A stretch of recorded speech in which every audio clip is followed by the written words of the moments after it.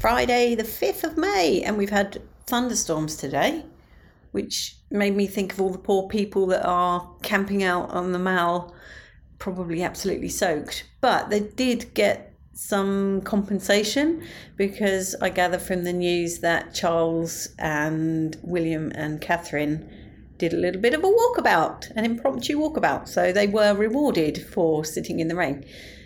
As for me, I have decided to head off to Kent.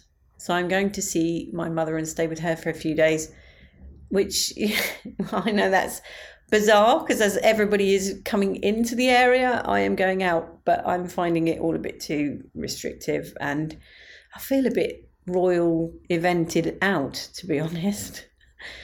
I'm obviously not a good royalist. So I will be there with my mother, pledging allegiance to the king and most of his, well, no, it's not his descendants, is it? It's the people in line to the throne. So, yeah, all bar a couple. How about that? The immediate, up to about fourth in line to the throne. That suits me. So, yes, I'm going to head off now, which is why I'm doing this podcast slightly early, and see what fuss it is trying to get to the station. I did actually forget to tell you. So I met Alexander a couple of nights ago and we were playing with some American tourists who were really good sports, actually. They were in a pub nearby and they'd ordered a cocktail which had a chili on it. So Alexander was telling them, yeah, you just eat it. It's fine. It's like a strawberry.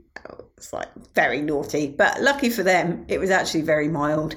And they took great delight in telling us that it was very mild. So they're obviously well used to eating chilies. I suppose the other big news are the massive losses that the Tories suffered at the ballot. But then it's not really news, is it? I think we were all expecting that.